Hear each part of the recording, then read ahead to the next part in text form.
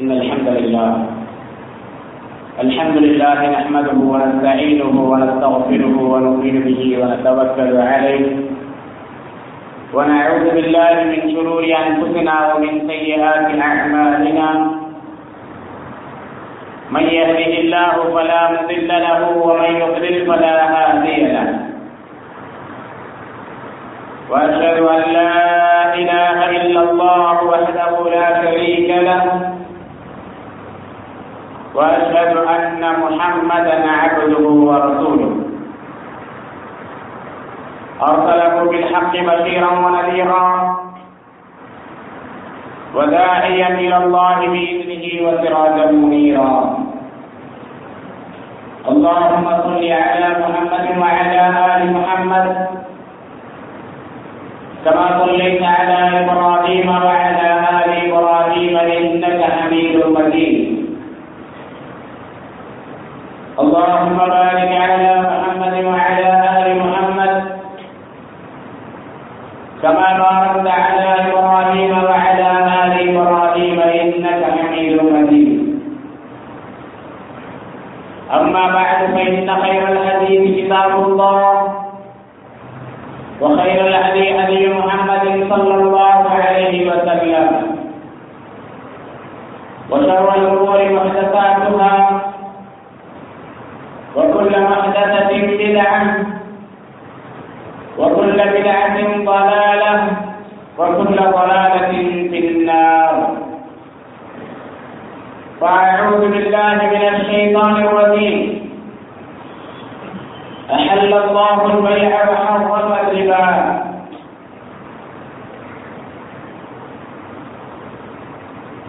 قال رسول الله صلى الله عليه وسلم أربع إذا كن فيك فلا عليك ما فاتك من الدنيا حفظ أمانة وصدق حديث وحسن خليقة وعفة في طعمة رواه أحمد. رب اشرح لي صدري ويسر لي أمري واحلل عقدة من لساني يفقهوا قولي. அளவற்ற அருளாளரும் நிகரற்ற அன்புடையவனுமாகிய ஏக இறைவன் அல்லாஹ்வின் திருப்பெயரால் ஆரம்பம் செய்கின்றேன். அனைத்து புகழும் அகிலங்கள் அனைத்தையும் படைத்து பரிபாலிக்கக்கூடிய அல்லாஹ் ஒருவனுக்கே அல்லாஹ்வின் சாந்தியும் சமாதானமும் அகிலத்திற்கெல்லாம் அருள்குறையாக அனுப்பப்பட்ட அண்ணல் நபி முஹம்மது ஸல்லல்லாஹு அலைஹி வஸல்லம் அவர்கள் மீதும்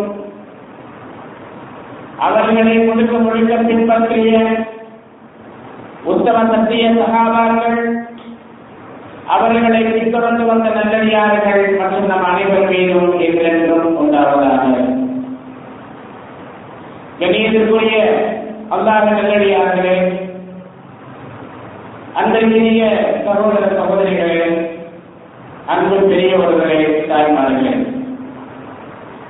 அல்லாஹ்வினுடைய மாபெரும் கிருபையால் புனிதமிக்க இந்த ஜும்ஆ தினத்திலே அல்லாஹ்வினுடைய இந்த புனிதமான இல்லத்திலே நாம் அனைவரும் ஒன்று கூடி இருக்கின்றோம். அல்ஹம்துலில்லாஹ். கடந்த 2 ஜும்ஆக்களிலே அல்லாஹ்வின் தூதர் ஸல்லல்லாஹு அலைஹி வஸல்லம் அவர்கள் நாம் கவலைப்படாமல் இருப்பதற்கான என்னென்ன பண்புகள் நம்மிடத்திலே இருக்க வேண்டும் என்று சொல்லி இருக்கின்றார்களோ அவற்றை பார்த்துக் கொண்டிருக்கின்றோம். மீண்டும் ஒரு முறை அந்த ஹதீஸை உங்களுக்கு நினைவுபடுத்துகின்றேன். அப்துல்லாஹ் இப்னு அமர் ரலியல்லாஹு அன்ஹு அவர்கள் அறிவிக்கின்றார்கள், நபிகள் நாயகம் ஸல்லல்லாஹு அலைஹி வஸல்லம் அவர்கள் கூறினார்கள், அர்பஅன் இதா குன்ன ஃபீக ஃபலா அலைக மா ஃபாதக மினத் துன்யா. 4 பண்புகள் உன்னிடத்திலே இருந்தால் உலகத்திலிருந்து நீ எதனை இழந்தாலும் அதற்காக நீ கவலைப்பட வேண்டிய அவசியமில்லை, கவலைப்பட மாட்டாய். அந்த 4 பண்புகள் என்னென்ன? அமானம், அமானிதத்தை பேசுவது, வசிதுகு ஹதீஸ், உண்மையை பேசுவது, வஹுஸ்னு கலீகம், நல்ல ஒழுக்கத்தோடு இருப்பது, வஹிஃபத்துல் ஃபீ துஅமம், உணவை தேடுவதிலே, பொருளாதாரத்தை தேடுவதிலே நாம் பேணுதலை கடைபிடிப்பது. ஆக சென்ற ஜும்ஆவிலே நல்ல ஒழுக்கத்தை பற்றி நாம் பார்த்தோம். ஒரு மூமினிடத்திலே, குறிப்பாக ஒரு வியாபாரத்திலே, அதிலும் குறிப்பாக இன்றைய இளைய சமுதாயத்திடத்திலே எப்படிப்பட்ட நல்ல ஒழுக்கம் இருக்க வேண்டும். நல்ல ஒழுக்கத்தை நாம் தவறிவிட்டோம் என்று சொன்னால், பெற்றோர்கள் பிள்ளைகளுடைய ஒழுக்கங்களை கண்காணிக்க தவறிவிட்டார்கள் என்று சொன்னால் என்ன நிலை ஏற்படும் என்பதை சென்ற வாரம் நாம் ஜும்ஆவிலே பார்த்தோம். எப்படி ஒரு இஸ்லாமிய பெண் அநியாயமாக கொலை செய்யப்பட்டாலும் அவருடைய ஒழுங்கீனத்தின் காரணமாக இப்படி வெளியிலே தெரிந்தது 1 2 தெரியாமல் ஏராளமான சம்பவங்கள் இன்று நடைபெற்றுக் கொண்டிருக்கின்றன. அதன் இடத்திலே நல்ல ஒழுக்கம் இருக்க வேண்டும், நம்முடைய கருப்பை பாதுகாக்க வேண்டும் என்பதை நபி ஸல்லல்லாஹு அலைஹி வஸல்லம் அவர்கள் நமக்கு வலியுறுத்துவதை நம்முடைய மனதிலே நாம் பதிய வைத்துக் கொள்ள வேண்டும். 4வதாக நபி ஸல்லல்லாஹு அலைஹி வஸல்லம் அவர்கள் கூறுகிறார்கள், வஹிஃபத்துல் ஃபீ துஅமம், உணவை தேடுவதிலே, ரிஸ்கை தேடுவதிலே உங்களிடத்தில் பேணுதல் இருக்க வேண்டும். ரிஸ்கை தேடுவதில் பேணுதல் இல்லை, ஹலால் மற்றும் ஹராமை நாம் பேணவில்லை என்று சொன்னால் அல்லாஹ்வினுடைய கோபத்திற்கு நாம் ஆளாவோம் என்பதை மனதிலே பதிய வைத்துக் கொள்ள வேண்டும். ஹலாலான வழியிலே ரிஸ்கை சம்பாதித்து ஹலாலான வழியிலே நாம் உணவை தேடினோம் என்று சொன்னால், பொருளாதாரத்தை தேடினோம் என்று சொன்னால், குறைவாக இருந்தாலும் கூட அல்லாஹ் அதிலே நிறைவான பரக்கத்தை நமக்கு கொடுப்பான். ஹராமான வழியிலே கோடிக்கணக்கில் சம்பாதித்து விட்டாலும் அது அல்லாஹ் தடுத்த வழியிலே இருந்தது என்று சொன்னால், கோடிக்கணக்கில் சம்பாதித்தாலும் அதிலே நம்முடைய தேவைகள் நிறைவேறாது. இன்னும் சொல்ல போனால் அதிலிருந்த அல்லாஹ் பரக்கத்தை எடுத்து விடுவான். அல்லாஹ்வுடைய வேதனை தான் வரும் என்பதை நாம் மனதிலே பதிய வைத்துக் கொள்ள வேண்டும் சொல்கிறேன். இன்று பொருளாதாரம் என்று வந்துவிட்டாலே, குறிப்பாக வியாபாரம், தொழில் போன்றவை பேச்சுக்கள் வந்துவிட்டாலே இந்த இடத்தில் இருப்பதென்ன? இன்றைய காலகட்டத்திலே எப்படி நாம் ஹலால் ஹராமை பேணுவது. ஏதாவது ஒரு விதத்திலே நம்மிடத்தில் ஹராம் வந்துவிடுகின்றது, ஏதாவது விதத்திலே நாம் வியாபாரத்தில் இப்படி பேசிவிட வேண்டும், ஏதாவது விதத்திலே நம்முடைய வியாபாரத்தில் பொய்யை சொல்ல வேண்டி இருக்கின்றது, அல்லது வட்டிக்கு செல்ல இருக்கின்றது, லோன் வாங்கவில்லை என்று சொன்னால் எப்படி இன்றைய காலகட்டத்தில் நாம் வியாபாரம் செய்வது என்ற பல்வேறு விதமான கேள்விகள் நம்முடைய மனங்களிலே வருகின்றன. ஆக ஹராமான வழியிலே பொருளாதாரத்தை ஈட்டுவது அல்லது ஹராமான வழியையும் தேடுவது என்பது இன்று நமக்கு சர்வ சாதாரணமான ஒரு விஷயமாக மாறிவிட்டது. ஆனால் அல்லாஹ்வும் அல்லாஹ்வினுடைய தூதர் ஸல்லல்லாஹு அலைஹி வஸல்லம் அவர்களும் ஹராமான வழியிலே பொருளாதாரத்தை ஈட்டுவதை விட்டும் நம்மை தடுத்திருக்கின்றார்கள் என்பது நமக்கு தெரிந்திருந்தாலும் அதை ஏற்றுக்கொள்வதற்கு மனம் தயங்குகின்றது. குறிப்பாக இன்னும் நாம் பார்க்கின்றோம், தவறான வழியிலே பொருளை ஈட்டுவதற்கு மிக முக்கியமான ஒரு விஷயமாக இன்றைய தினத்தில் வட்டி இருக்கின்றது. அல்லாஹ் சுப்ஹானஹு வ தஆலா கூறுகின்றான், அஹல்லல்லாஹு பைஅ வ ஹர்ரம ரிபா, அல்லாஹ் உங்களுக்கு வியாபாரத்தை ஹலாலாக ஆக்கி இருக்கின்றான், வட்டியை ஹராமாக ஆக்கி இருக்கின்றான். எந்த அளவிற்கு வட்டி ஹராம்? அல்லாஹ் தஆலா கூறுகின்றான், அல்லதீன யஅக்குலூன ரிபா லா யகூமுன இல்லா கமா யகூமு அல்லதீ யதகப்பதுஹு ஷைத்தானு மினல் மஸ். யார் வட்டியை சாப்பிடுகின்றார்களோ, வட்டியை உண்கின்றார்களோ, நாளை மறுமை நாளிலே அவர்கள் எவ்வாறு எழுவார்கள் தெரியுமா? கமாய தகப்பட்டு ஷைத்தானுமினல், ஒருவனை ஷைத்தான் தீண்டு விட்டார், ஷைத்தானுடைய தீங்குகள் ஒருவனுக்கு ஏற்பட்டு விட்டால் அவன் எவ்வாறு இருப்பானோ, எவ்வாறு எழுவானோ, அப்படித்தான் மறுமை நாளிலே ஷைத்தானால் தீண்டப்பட்டவனை போன்று அவன் எழுப்பப்படுவான் என்று அல்லாஹ். இன்று நாம் வட்டியை, ஹராமை ஏதாவது ஒரு வழியிலே ஹலாலாக ஆக்க வேண்டும் என்றுதான் விரும்பிக் கொண்டிருக்கின்றோம். அல்லாஹ்வின் தூதர் ஸல்லல்லாஹு அலைஹி வஸல்லம் காலத்திலும் எவர்கள் வட்டி வாங்கிக் கொண்டிருந்தார்களோ, எவர்கள் ஹராமானதை சாப்பிட்டுக் கொண்டிருந்தார்களோ, அவர்கள் கூட வட்டியை எப்படி ஹலாலாக ஆக்குவது, ஹராமை எப்படி ஹலாலாக ஆக்குவது என்பதை யோசித்துக் சொன்னார்கள். இன்னமல் பைஉல் ரிபா, வியாபாரமும் வட்டியை போன்றுதானே. நாம் ஒரு பொருளை வாங்குகின்றோம், மீண்டும் அந்த பொருளை விற்கின்றோம் என்று சொன்னால் அதில் நமக்கு லாபம் வருகின்றது. ஆக வியாபாரத்திலும் வட்டியிலும் லாபம் தான் நமக்கு வருகின்றது. ஆகவே வியாபாரமும் ஒரு வட்டியை போன்றதுதான் என்று அவர்கள் இந்த வட்டியை, ஹராமை ஹலாலாக ஆக்கினார்கள். ஆனால் வட்டி என்பது ஒரு மனிதனுடைய ரத்தத்தை முடிக்கக்கூடியது, ஒரு மனிதனுடைய உழைப்பை முடிக்கக்கூடியது, ஒரு நாட்டினுடைய முன்னேற்றத்தை தடுக்கக்கூடியது, ஒரு சமூகத்தை அழிவை பாதையிலே அழைத்து செல்லக்கூடியது என்பதை இன்று நாம் கண்கூடாக பார்த்துக் கொண்டிருக்கின்றோம். 1400 வருடங்களுக்கு முன்னால் ஹஜ்ஜத்துல் வதாவின் பொழுது அல்லாஹ்வின் தூதர் ஸல்லல்லாஹு அலைஹி வஸல்லம் அவர்கள் மக்களை எல்லாம் பார்த்து சொன்னார்கள். 1 லட்சத்திற்கும் மேற்பட்ட மக்கள் கூடியிருந்தார்கள். அந்த மக்கள் அனைவரையும் பார்த்து சொன்னார்கள், மக்களே, அறியாமை கால மூல பழக்க வழக்கங்களை எல்லாம் நான் என்னுடைய கால்களுக்கு கீழே போட்டு விதித்து விடுகின்றேன், அவைகளை இல்லாமல் ஆக்குகின்றேன். வட்டியை உங்களுக்கு நான் தடை செய்கின்றேன், அதை என்னுடைய குடும்பத்தில் இருந்து ஆரம்பிக்கின்றேன். அப்பாஸ் இப்னு அப்துல் முத்தலிபிற்கு எங்கெங்கிருந்தெல்லாம் வட்டி வர வேண்டி இருக்கின்றதோ அதையெல்லாம் நான் தடை செய்கின்றேன்.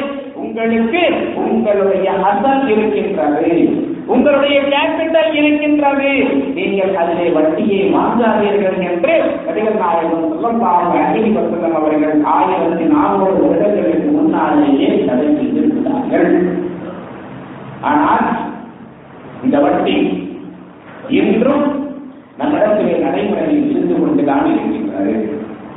பேங்கின் மூலமாக, அதே போன்று பேங்க் அல்லாமல் தனிநபர்களின் மூலமாக வட்டி என்பதை இன்று சர்வ சாதாரணமாக இருக்கிறது. வட்டியினுடைய கொடுமை, வட்டியினுடைய கொடூரம் எந்த அளவிற்கு இருக்கின்றது? நம்முடைய நாட்டினுடைய கடனை அடைப்பதற்காக உலக வங்கிக்கு நம்முடைய நாடு வட்டியை மட்டுமே மில்லியன் கணக்கிலே கட்டிக் கொண்டிருப்பதை நாம் நீதிகளிலே பார்க்கின்றோம். இது ஒரு நாட்டினுடைய முன்னேற்றத்திற்கு தடை. அதே போன்று தனி மனிதனுடைய வாழ்க்கையை எடுத்துக்கொண்டோம் என்று சொன்னால் அவனுக்கு வரக்கூடிய சிரமத்தின் காரணமாக, அவனுக்கு வரக்கூடிய கஷ்டத்தின் காரணமாக ஒருவரிடத்திலே அவன் கடனுக்காக கையை ஏற்றும் பொழுது அவன் வட்டியை கட்ட வேண்டிய ஒரு நிலை, வட்டிக்கு காசை வாங்க வேண்டிய ஒரு நிலை. அதனுடைய விளைவு என்ன? கடந்த 2 தினங்களுக்கு முன்னால் திருநெல்வேலியிலே நடந்த சம்பவத்தை நாம் பார்க்கின்றோம். ஆட்சியர் அலுவலகத்திற்கு முன்னால் ஒரு குடும்பத்தை சேர்ந்த 4 பேர், அதிலே 2 பேர் குழந்தைகள், ஆக அனைவரும் உயிரை நீத்ததை நாம் பார்க்கின்றோம். காரணம் என்ன? கந்து வட்டியின் காரணமாக. வட்டி என்ற அளவிற்கு கொடூரமானது.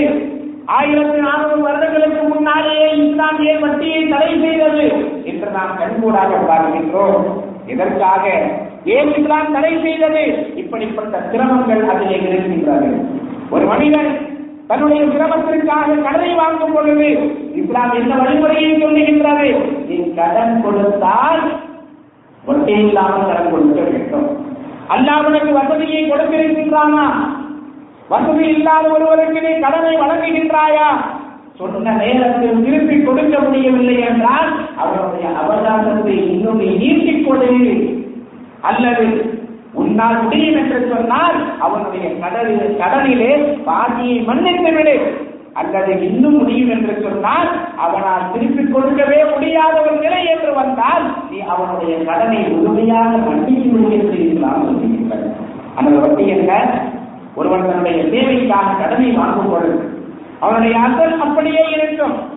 மாதத்திற்கு மாதம், வருடத்திற்கு வருடம் வட்டியை கட்டிக்கொண்டே இருப்பான். வட்டி மட்டும் ஏறிக்கொண்டே இருக்கும். அவனுடைய அசல் அப்படியே நிலையிலே இருக்கும். ஆக எல்லா விதமான வட்டியினுடைய வகைகளையும் மார்க்கம் நமக்கு தடை செய்கின்றது. வட்டியை வாங்குவது, வட்டியை உண்ணுவது, இது மட்டும்தான் மார்க்கத்திலே தடை செய்யப்பட்டதா? இல்லை சகோதரர்களே. மாறாக வட்டி வாங்குவது, வட்டியை கொடுப்பது, அதற்காக கணக்கெழுதுவது, அதற்காக சாட்சியாக இருப்பது என்று வட்டியினுடைய எல்லா கதவுகளையும் மூடி யாரெல்லாம் இதனை செய்கிறார்களோ அவர்கள் அனைவருக்கும் அல்லாஹ்வுடைய சாபமும் வேதனையும் இருக்கின்றது என்று அவர்கள் கூறுகிறார்கள். லஅனல்லாஹு ஆக்கில ரிபா வ மூகிலஹு வ காதிபஹு வ ஷாஹிதை. யார் வட்டியை வாங்குகின்றான், வட்டியை சாப்பிடுகின்றானோ, யார் வட்டி கொடுக்கின்றானோ, யார் அதற்காக கணக்கை எழுதுகின்றானோ, யாரெல்லாம் அதற்கு சாட்சியாளர்களாக இருக்கின்றார்களோ அவர்கள் அனைவரையும் அல்லாஹ் தவித்து விட்டான். அவர்கள் அனைவரும் வேதனையில் சமமானவர்கள். வட்டி கொடுத்தால், வட்டி வாங்கினால், அதற்கு கணக்கு எழுதினால், அதற்கு சாட்சியாக இருந்தால் அனைத்தும் தவறு என்று இஸ்லாம் சொல்லுகின்றது, பாவம் என்று சொல்லுகின்றது. ஏன்? நான் வட்டி வாங்கவில்லை, ஆனால் வட்டி கொடுக்கின்றேன் என்று சொன்னால் வட்டி வாங்கக்கூடியவனுக்கு நான் வழியை ஏற்படுத்துகின்றேன். நான் வட்டி வாங்கவும் இல்லை, கொடுக்கவும் இல்லை, ஆனால் அதற்கான கணக்கை தானே எழுதுகின்றேன் என்று சொன்னால் நீங்கள் வட்டி வாங்குபவருக்கும் கொடுப்பவருக்கும் உதவியாக கணக்கை எழுதிக் கொண்டிருக்கின்றீர்கள். ஆக ஒரு பாவத்தை செய்வதற்கு நீங்கள் உடந்தையாக இருக்கின்றீர்கள். நான் வாங்கவும் இல்லை, கொடுக்கவும் இல்லை, கணக்கும் எழுதவில்லை. என்ன? ஒரு பிசினஸ் தானே, ஒரு சாட்சியம் தானே. பேங்கிற்கு சென்று என்னுடைய நண்பர் லோன் வாங்குகின்றார், ஒரு கையெழுத்தை மட்டும் போடுங்கள் என்று சொன்னால் ஒரே ஒரு கையெழுத்தை தானே போட்டேன், இதில் தப்பை இருக்கின்றது. அவர்கள் அனைவரும் பாவத்தை செய்வதற்கு நீங்கள் அங்கே உதவியாக இருக்கின்றீர்கள். ஆகவே உங்களுக்கும் அப்படிப்பட்ட வேதனை தான், நீங்களும் அந்த பாவத்திலே பங்கெடுப்பவர்தான், உங்கள் மீது வந்தால் என்னுடைய சாபம் ஏற்படும் என்பதை நாயகம் சொல்லலாம் அவர்கள் கூறுகிறார்கள். ஆக ஹராமான வழியிலே பொருளை ஈட்டுவது என்பது, குறிப்பாக வட்டியின் மூலமாக பொருளை ஈட்டுவது என்பது மார்க்கம் தடை செய்த ஒன்று. இது மட்டுமல்ல, வட்டிக்காக லோன் வாங்கி பேங்கின் மூலமாகவோ அல்லது தனிநபர்களிடத்திலோ நகையை வைத்தோ பத்திரத்தை வைத்தோ வேறு வழியிலோ லோனை வாங்கி வட்டிக்கு கடனை வாங்கி வியாபாரத்தையோ தொழிலையோ தொடங்கினால் அதிலே அல்லாஹ் வரக்கத்தையும் செய்ய மாட்டான், அது நஷ்டத்தில் தான் முடியும் என்பதை கண்கூடாக பலரை நாம் பார்த்திருக்கின்றோம். ஆகவே மார்க்கம் தடை செய்த வட்டியை முழுமையாக நாம் விலகி இருக்க வேண்டும். நாம் உணவை தேடுவதிலே ஹலாலான வழியை தேட வேண்டும், ஹலாலான வழியில் நாம் சம்பாதிக்க வேண்டும். குறைவாக இருந்தாலும் சரி. நபிகள் நாயகம் ஸல்லல்லாஹு அலைஹி வஸல்லம் அவர்கள் கூறுகின்றார்கள், அல் ஹலாலு பையினு வல் ஹராமு பையின். ஹலாலும் தெளிவாக இருக்கின்றது, ஹராமும் தெளிவாக இருக்கின்றது. இதுவெல்லாம் ஹலால், இதுவெல்லாம் ஹராம். ஆக ஹலாலையும் அல்லாஹ் உங்களுக்கு தெளிவாக ஆக்கி வைத்திருக்கின்றான், ஹராமையும் தெளிவாக ஆக்கி வைத்திருக்கின்றான். இந்த இரண்டிற்கும் இடையிலே, ஹலாலிற்கும் ஹராமிற்கும் இடையிலே சில சந்தேகத்திற்குரிய விஷயங்கள் உங்களுக்கு இருக்கின்றது. உங்களுக்கு ஒரு சந்தேகம் வருகின்றது, இதை செய்யலாமா வேண்டாமா? இந்த வியாபாரத்தை செய்தால் அல்லது வியாபாரத்தை இந்த மெத்தடிலே செய்வோம் என்று சொன்னால் இது ஹலாலாக இருக்குமா ஹராமாக இருக்குமா? நான் இப்படி செய்தால் இதிலே வட்டி கலந்து விடுமா கலந்து விடாதா? ஆக இப்படி நம்முடைய உள்ளத்திலே ஒரு சந்தேகம் வரும் பொழுது அவர்கள் கூறுகிறார்கள், ஹலாலிற்கும் ஹராமிற்கும் மத்தியிலே சந்தேகத்திற்குரிய சில விஷயங்களும் இருக்கின்றன.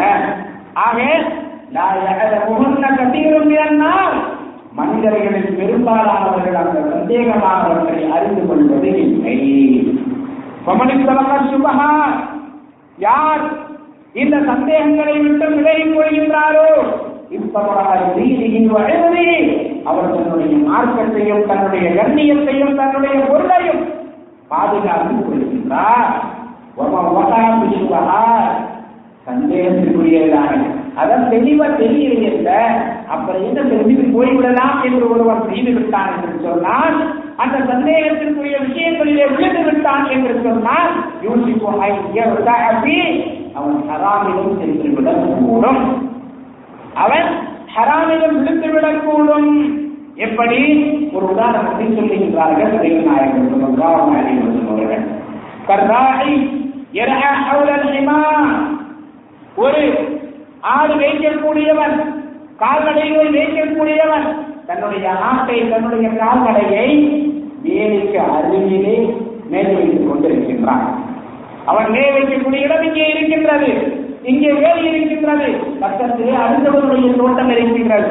வேலியின் ஓரத்திலே அவன் மேல் வைத்துக் கொண்டிருக்கின்றான். அவனுடைய ஆடுகள் மேய்ந்து கொண்டிருக்கின்றன. எப்படி? நபி ஸல்லல்லாஹு அலைஹி வஸல்லம் அவர்கள் கூறுகின்றார்கள், கர்ராஹி யர்ஹா ஹவுல ஹிமா யூசிகு அன் யர்தஅ ஃபீ,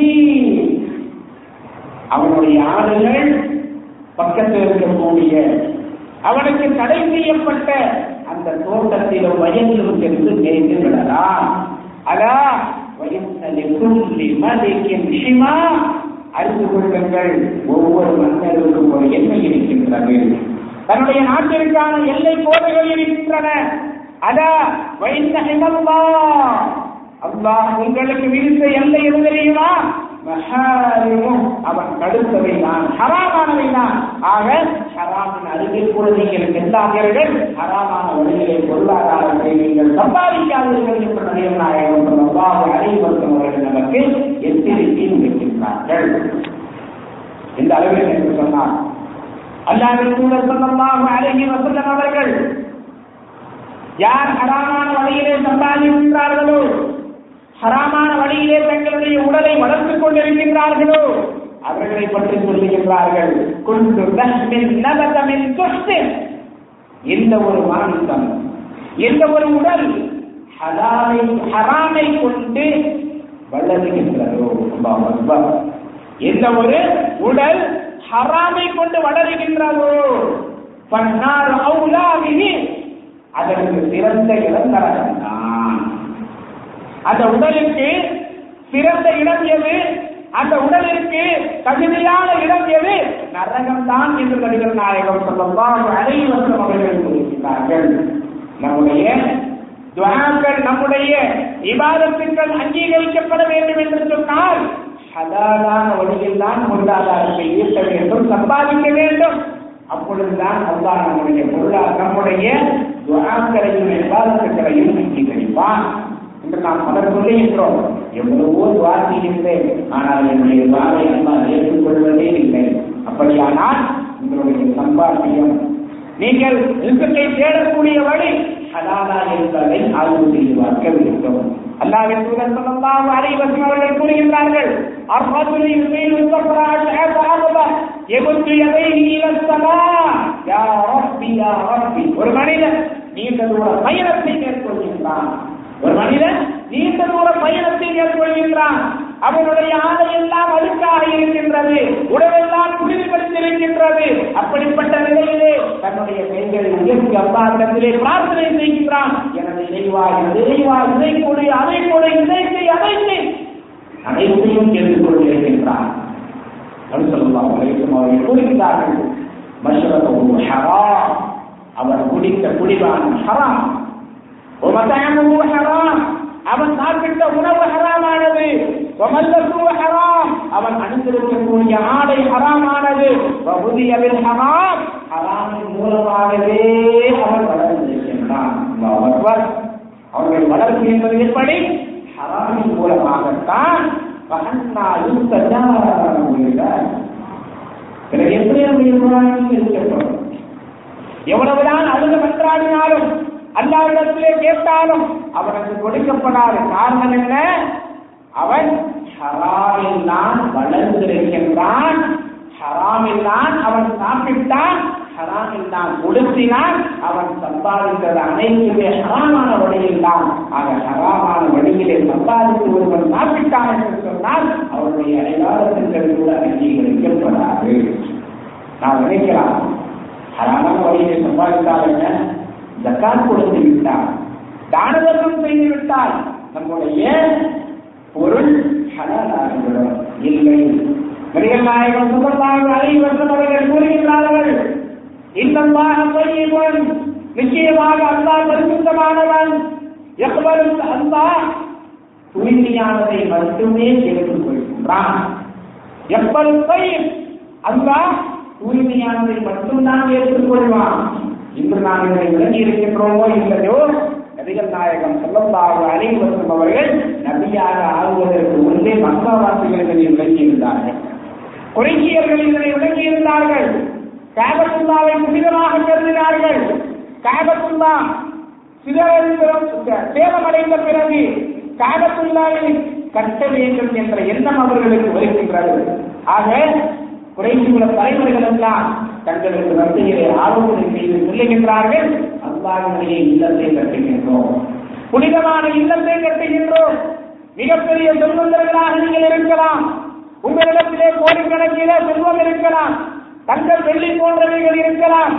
ஆனால் அல்லாஹ்வுடைய இந்த பள்ளியை கட்டுவதற்காக உங்களுடைய ஹலாலான காசை மட்டும்தான் போட வேண்டும் என்று சொன்னார்கள். எந்த காசை போட வேண்டும், எந்த பொருளாதாரத்தை கொடுக்க வேண்டும், ஹலாலானதை மட்டும்தான் கொடுக்க வேண்டும். ஹலாலானதை மட்டும்தான் கொடுத்தார்கள் நபிகள். மக்காவாசிகள் யாருக்கு தெரிய போகின்றது, நான் ஹராமை கொடுத்து விட்டால் அல்லாஹ்வுடைய இல்லத்திற்கு தானே கொடுக்கின்றேன் என்று அவர்கள் தங்களுடைய மனதிலே நினைக்கவில்லை. அல்லாஹ்வுடைய இல்லம் புனிதமான, அந்த ஹலாலை மட்டுமே கொடுக்க வேண்டும் என்று ஹலாலானதை மட்டும்தான் கொடுத்தார்கள். என்னுடைய விளைவு தெரியுமா, காபத்துல்லா ஆரம்பத்திலே இப்ராஹிம் அலைஹிஸ்ஸலாம் கட்டினார்களே, இன்று நாம் பார்ப்பதை போன்று இல்லை.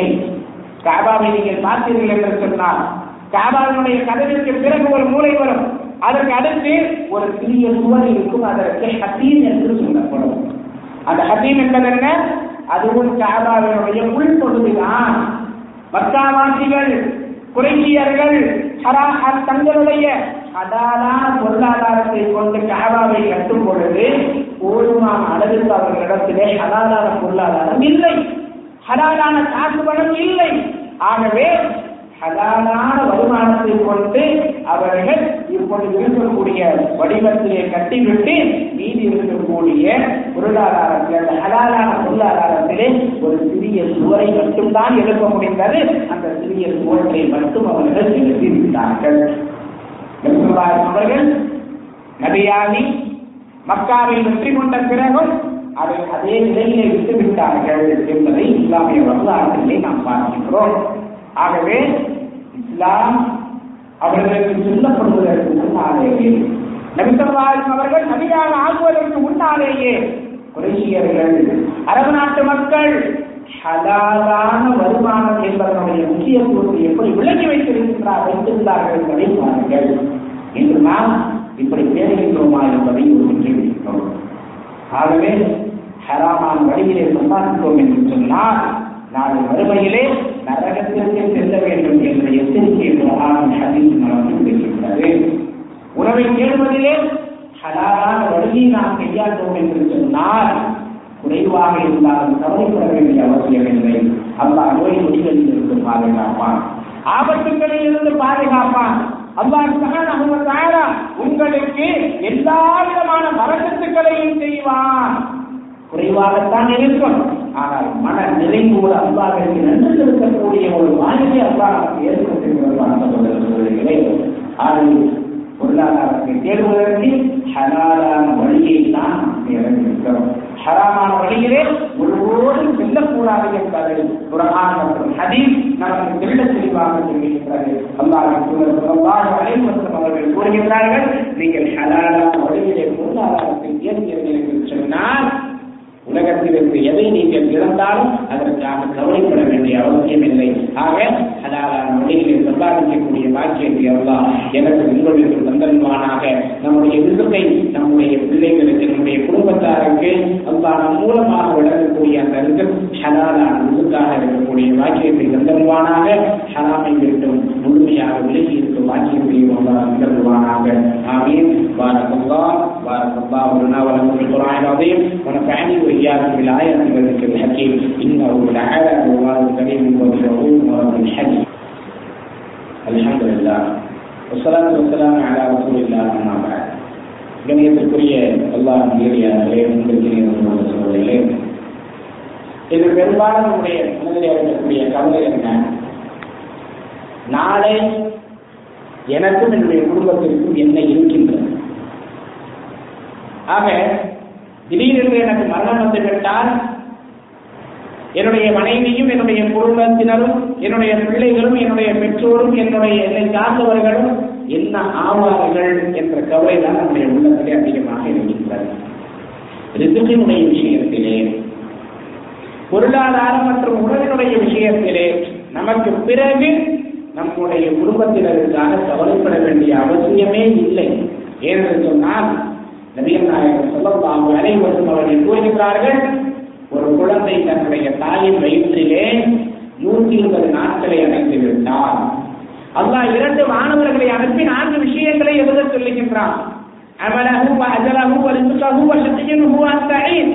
அவன் என்ன அமலை செய்வான், உலகத்திற்கு வந்த பிறகு என்ன அமலை செய்வான், என்ன செயல்களை செய்வான், அடுத்து அவன் எதை சம்பாதிப்பான், எதை சாப்பிடுவான், அவனுடைய வாழ்வாதாரம், அவனுடைய பொருளாதாரம் என்ன, அவனுடைய உணவு, அவனுடைய ரிஸ்க் என்ன, அடுத்து அவன் எத்தனை ஆண்டு காலம் வாழுவான், அதற்கு அடுத்து அவன் நல்லவனா கெட்டவனா, 4 விஷயங்களும் எழுதப்படுகின்றன. ஆக நாம் பிறப்பதற்கு முன்னாலேயே நம்முடைய உணவையும் அல்லாஹ் நமக்கு எழுதி வைத்து விட்டான். ஆகவே நமக்கும் நம்முடைய பிள்ளைகளுக்கும் நமக்கு பிறகு அல்லது நாளைக்கு, அடுத்த நாளிற்கு, அடுத்த வாரத்திற்கு, அடுத்த மாதம், அடுத்த வருடத்திற்கு என்ன என்ற கவலை வேண்டாம் என்பதை மார்க்கம் மட்டும் சொல்லிக் கொடுக்கின்றது. அவர்கள் மற்றொரு இடத்திலே சொல்லும்போது, மற்றொரு ஹதீஸிலே சொல்லப்படுவது கூறுகின்றார்கள், உங்களுடைய ரிஸ்கை அல்லாஹ் நிர்ணயித்து விட்டான், மரணிப்பதற்கு முன்னால் உங்களுக்கு அது கிடைத்தே தீரும், கிடைக்காமல் இல்லை.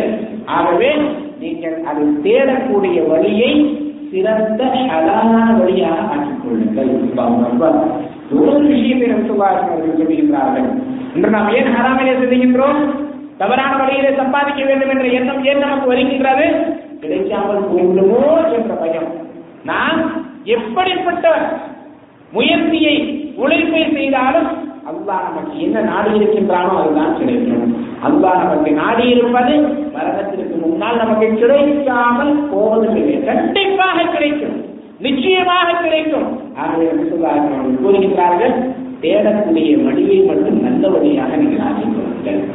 ஹலாலான வழியிலே அதை தேடுங்கள், அல்லாஹ் உங்களுக்கு கொடுப்பான். ஏனென்றால் அது உங்களுக்கு நிர்ணயிக்கப்பட்டிருக்கின்றது, விதிக்கப்பட்டிருக்கின்றது. ஆகவே உணவை ஹலாலான வழியில் தான் தேட வேண்டும், ரிஸ்கை ஹலாலான வழியில் தான் தேட வேண்டும். ஹராமான எல்லா விதமான வழிகளை விட்டு நாம் விலகி இருக்க வேண்டும். அப்படி விலகி இருந்தால் உலகத்திலிருந்து எது நம்மை சென்று விட்டால், நம்மை விட்டு சென்று விட்டாலும், நாம் உலகத்திலே எதனை இழந்து விட்டாலும் அதற்காக கவலைப்பட வேண்டிய அவசியமே நமக்கு இருக்காது என்ற உத்தரவாதத்தை அவர்கள் கொடுக்கின்றார்கள். ஆகவே ஹலாலான வழியிலே பொருளாதாரத்தை ஈட்டக்கூடிய வாக்கியத்தை, ஹலாலான உணவில் உண்ணக்கூடிய வாக்கியத்தை அல்லாஹ் நம் அனைவருக்கும் தந்து நம்முடைய இபாதத்துக்களையும் நம்முடைய துஆக்களையும் அல்லாஹ் அங்கீகரிப்பானாக. ஹராமை விட்டும் குறிப்பாக வட்டியை விட்டும் அல்லாஹ் நம் அனைவரையும் விலக்கி வைப்பானாக. ஆமீன். அல்லாஹ் அனைவருடைய பாவங்களையும் மன்னிப்பானாக. யாரெல்லாம் அந்த நோய்வாய்ப்பட்டிருக்கிறார்களோ அவங்க அனைவருடைய நோயையும் அல்லாஹ் குணப்படுத்துவானாக. அல்லாஹ் நம் அனைவருக்கும் ஹலாலான வழியிலே ரிஸ்கை ஈட்டுவதற்கான பாக்கியத்தை தருவானாக. அல்லாஹ் அனைவரையும் பொருந்திக் கொள்வானாக. இம்மையில் வறுமையில் வெற்றியாளர்களாக அல்லாஹ் அனைவரையும் ஆக்கிரமிப்பானாக. ஆமீன். இன்னல்லாஹ் யஅமுரு பில் அத்லி வல் இஹ்சான் வ ஈதாஇ ذي القربى وينهى عن